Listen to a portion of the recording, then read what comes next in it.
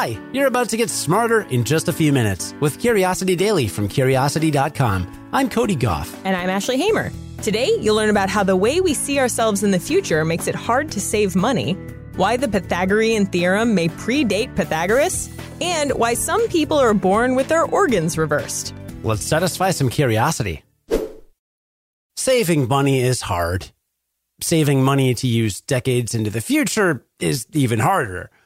And one reason for that is that your brain sees your future self as a total stranger. You see, like the ghosts in A Christmas Carol, there are at least 3 versions of you: your past, your present, and your future self. You do small favors for your future self all the time, like laying out your clothes and packing a lunch so that future you has a smooth morning. But we can also be unkind to our future selves by putting off bigger problems or decisions. When it comes to something super long-term, like saving for retirement, we struggle. And that's because that future self is so unknown that it's almost like saving for a stranger. And brain science backs this up. When we think about ourselves, an area in the brain called the medial prefrontal cortex lights up. But that region quiets down when we think about other people, especially folks we don't have much in common with. And when we think about our future selves, the medial prefrontal cortex stays dark, as if we're thinking about a total stranger. There are other reasons our brains don't like saving money too. When deciding whether to spend or save, there are 3 neurological systems duking it out. The thinking system is in another part of the prefrontal cortex, and it plans out what you need to do to achieve your goal. But the other 2 systems in play team up to overrule logic. The habit-forming parts of your brain work on autopilot and sway you to do the thing you've always done. And the reward system goes for what's instantly gratifying, like that shiny new purchase. And on top of that cognitive tug-of-war, thinking about retirement forces you to think about aging and mortality and purpose. And yeah, existential stress can really make a dent in your willpower. So how do you fight it? Well, one approach is to connect with your future self. In a 2011 study, scientists asked a group of participants to make a hypothetical budget, including the option to save for retirement. Half the group saw an age-progressed photo of themselves before making their money moves, and they saved more than those who didn't see their older selves. The more you can picture what you're saving for, whether it's a new car, a nice vacation, or your golden years, the more you'll be able to keep your hands off your own cash. So, break out that Instagram filter and start putting some money away. Your future self will thank you. The Greeks get a lot of credit for their achievements in mathematics.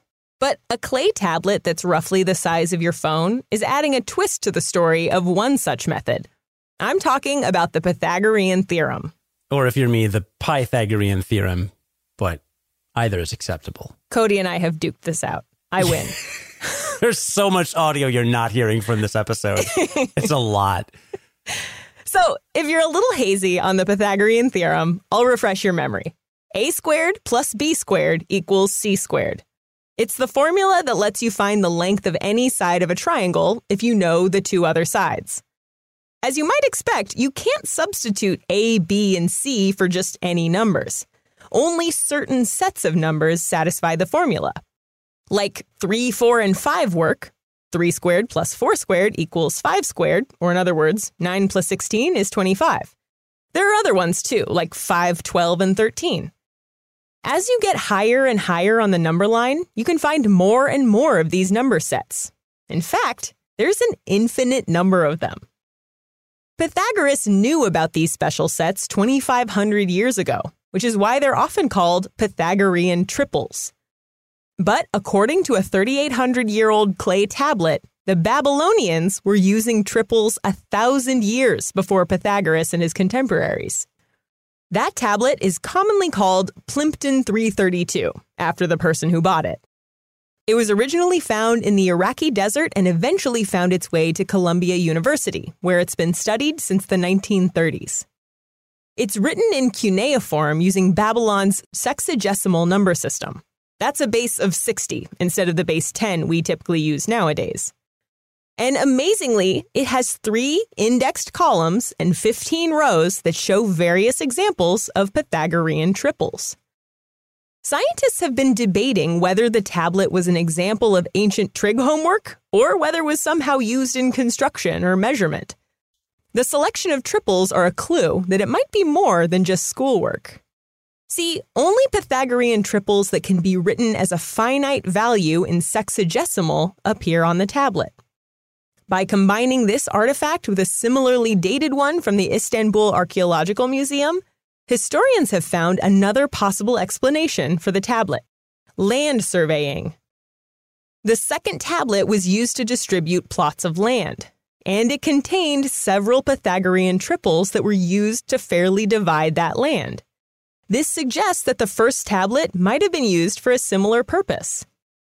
Either way, these unique triples have been with us for way longer than we thought. How's that for a trig lesson? It's actually more of a history lesson.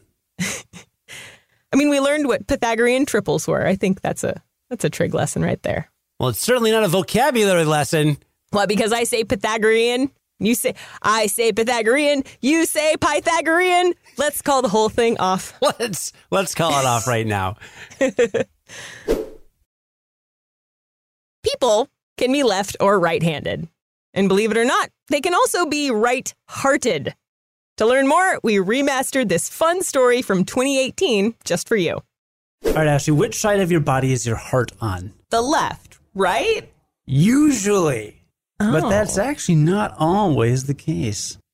Today you'll learn why, because Curiosity wrote about a rare genetic disorder called situs inversus. It's a 1 in 10,000 condition that puts all of your organs on the opposite side of your body. Your heart leans towards the right instead of your left, your liver is on the left instead of the right, and your spleen is where your liver should be.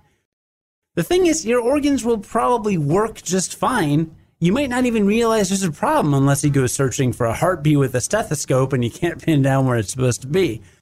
People with this condition can live a perfectly healthy life. But there's one catch. If they end up needing an organ transplant, that organ might be facing the wrong way. Not fun. But here's a fun fact.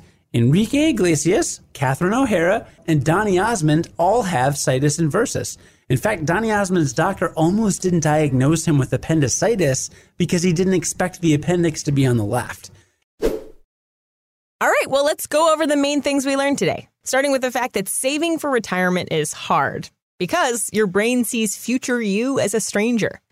One study fixed that by showing people an age-progressed photo of themselves, which actually led them to save more for retirement than people who hadn't seen their older image.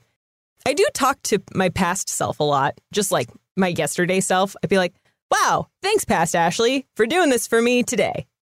I don't know if that's a normal thing, but, it's things like when I put something we were out of on a grocery list, so I was ready to buy it when I went to the grocery store, or when I made plans ahead of time to do a thing so that I didn't forget it. It's nice little things I do for myself in the past. Now, I don't talk to my future self very much, and maybe I should. There you go. And I'm very fortunate because my parents did a really great job of teaching me about kind of like how money works and stuff. And they impressed upon me at a very early age, the number one asset anyone has when it comes to saving money is time. The number one asset. Because time is what will grow your money exponentially. So the younger you are, the more you should be saving up because it's going to become worth a lot more later. Very likely. See, that's absolutely true. And that is a great lesson. And it is also the lesson that has made me anxious about saving money because it always feels like it's too late. It's too late. It's too late. I mean, I save money now, but for a long time, I felt like it was too late to start saving money. And if you feel that way, listener, it's never too late. Never too late. The best time to do it is yesterday. But the second best time is right now. Boom! I love it.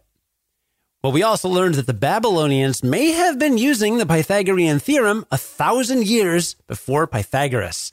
That's according to a 3,800-year-old clay tablet etched with examples of Pythagorean triples, which are the sets of numbers that satisfy the Pythagorean formula. Researchers aren't sure what the tablet was used for, but the most likely explanation was for dividing land. Yeah. And by the way, this is the oldest evidence of the Pythagorean theorem, but it's not the only place it was used before Pythagoras. The theorem is also mentioned in the Badayana Sulba Sutra of India, which was written between 800 and 400 BCE.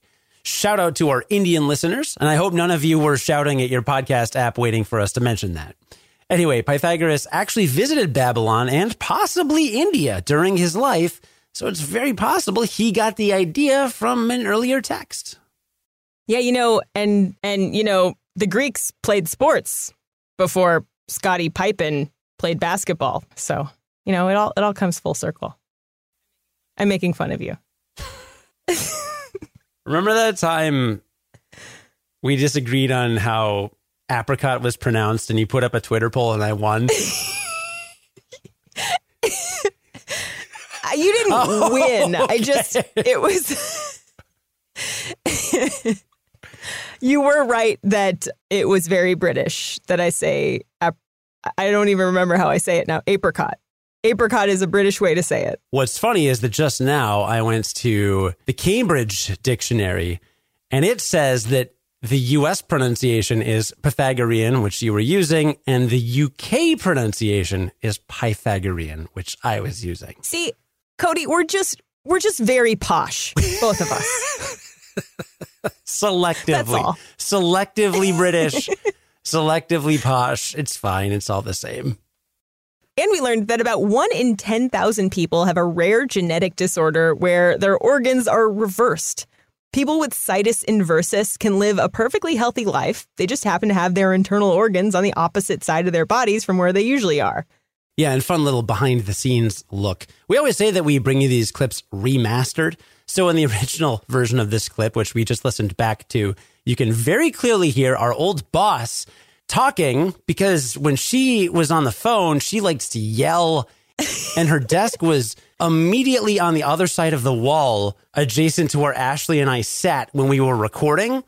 And in our old office, it was a pretty thin drywall. Oh, it wasn't just a thin drywall. There was literally a space where they had put the wall. You could go to the outer wall and go to the corner of our studio and you would see like daylight coming through where they had put the wall. It was not well constructed. No. It's so funny that our setups literally in closets at home are so much better. Sound better. Yeah, they really do. We've come a long way. Let's just put it that way. Anytime we rerun a story, we also link to the original episode in which it appeared in our show notes. So if you're ever curious to hear the difference, you can go back. And that's, again, any episode we've rerun a segment or episode. Yeah. Oh, this is also a good time to mention because someone on Twitter asked about it. We used to talk faster back in the day because we were so dedicated to keeping every single episode under 10 minutes. I believe that was the reason. Yeah. Or maybe we were just really excited. No, we talked really fast and I would actually use a filter called remove silence. Oh. And I would actually shorten any pauses between our phrases. So some of the old stories, you just can't. I listen back and I'm like, who would listen to this? Our show's gotten a lot better. That's the best you can do, right? It's just get better. Yep. Today's writers were Steffi Drucker, Brianna Brownell, and Ruben Westmus. Our managing editor is Ashley Hamer. Our producer and audio editor is Cody Goff. Join us again tomorrow to learn something new in just a few minutes. Oh, it gave me a heart attack. And until then, stay curious.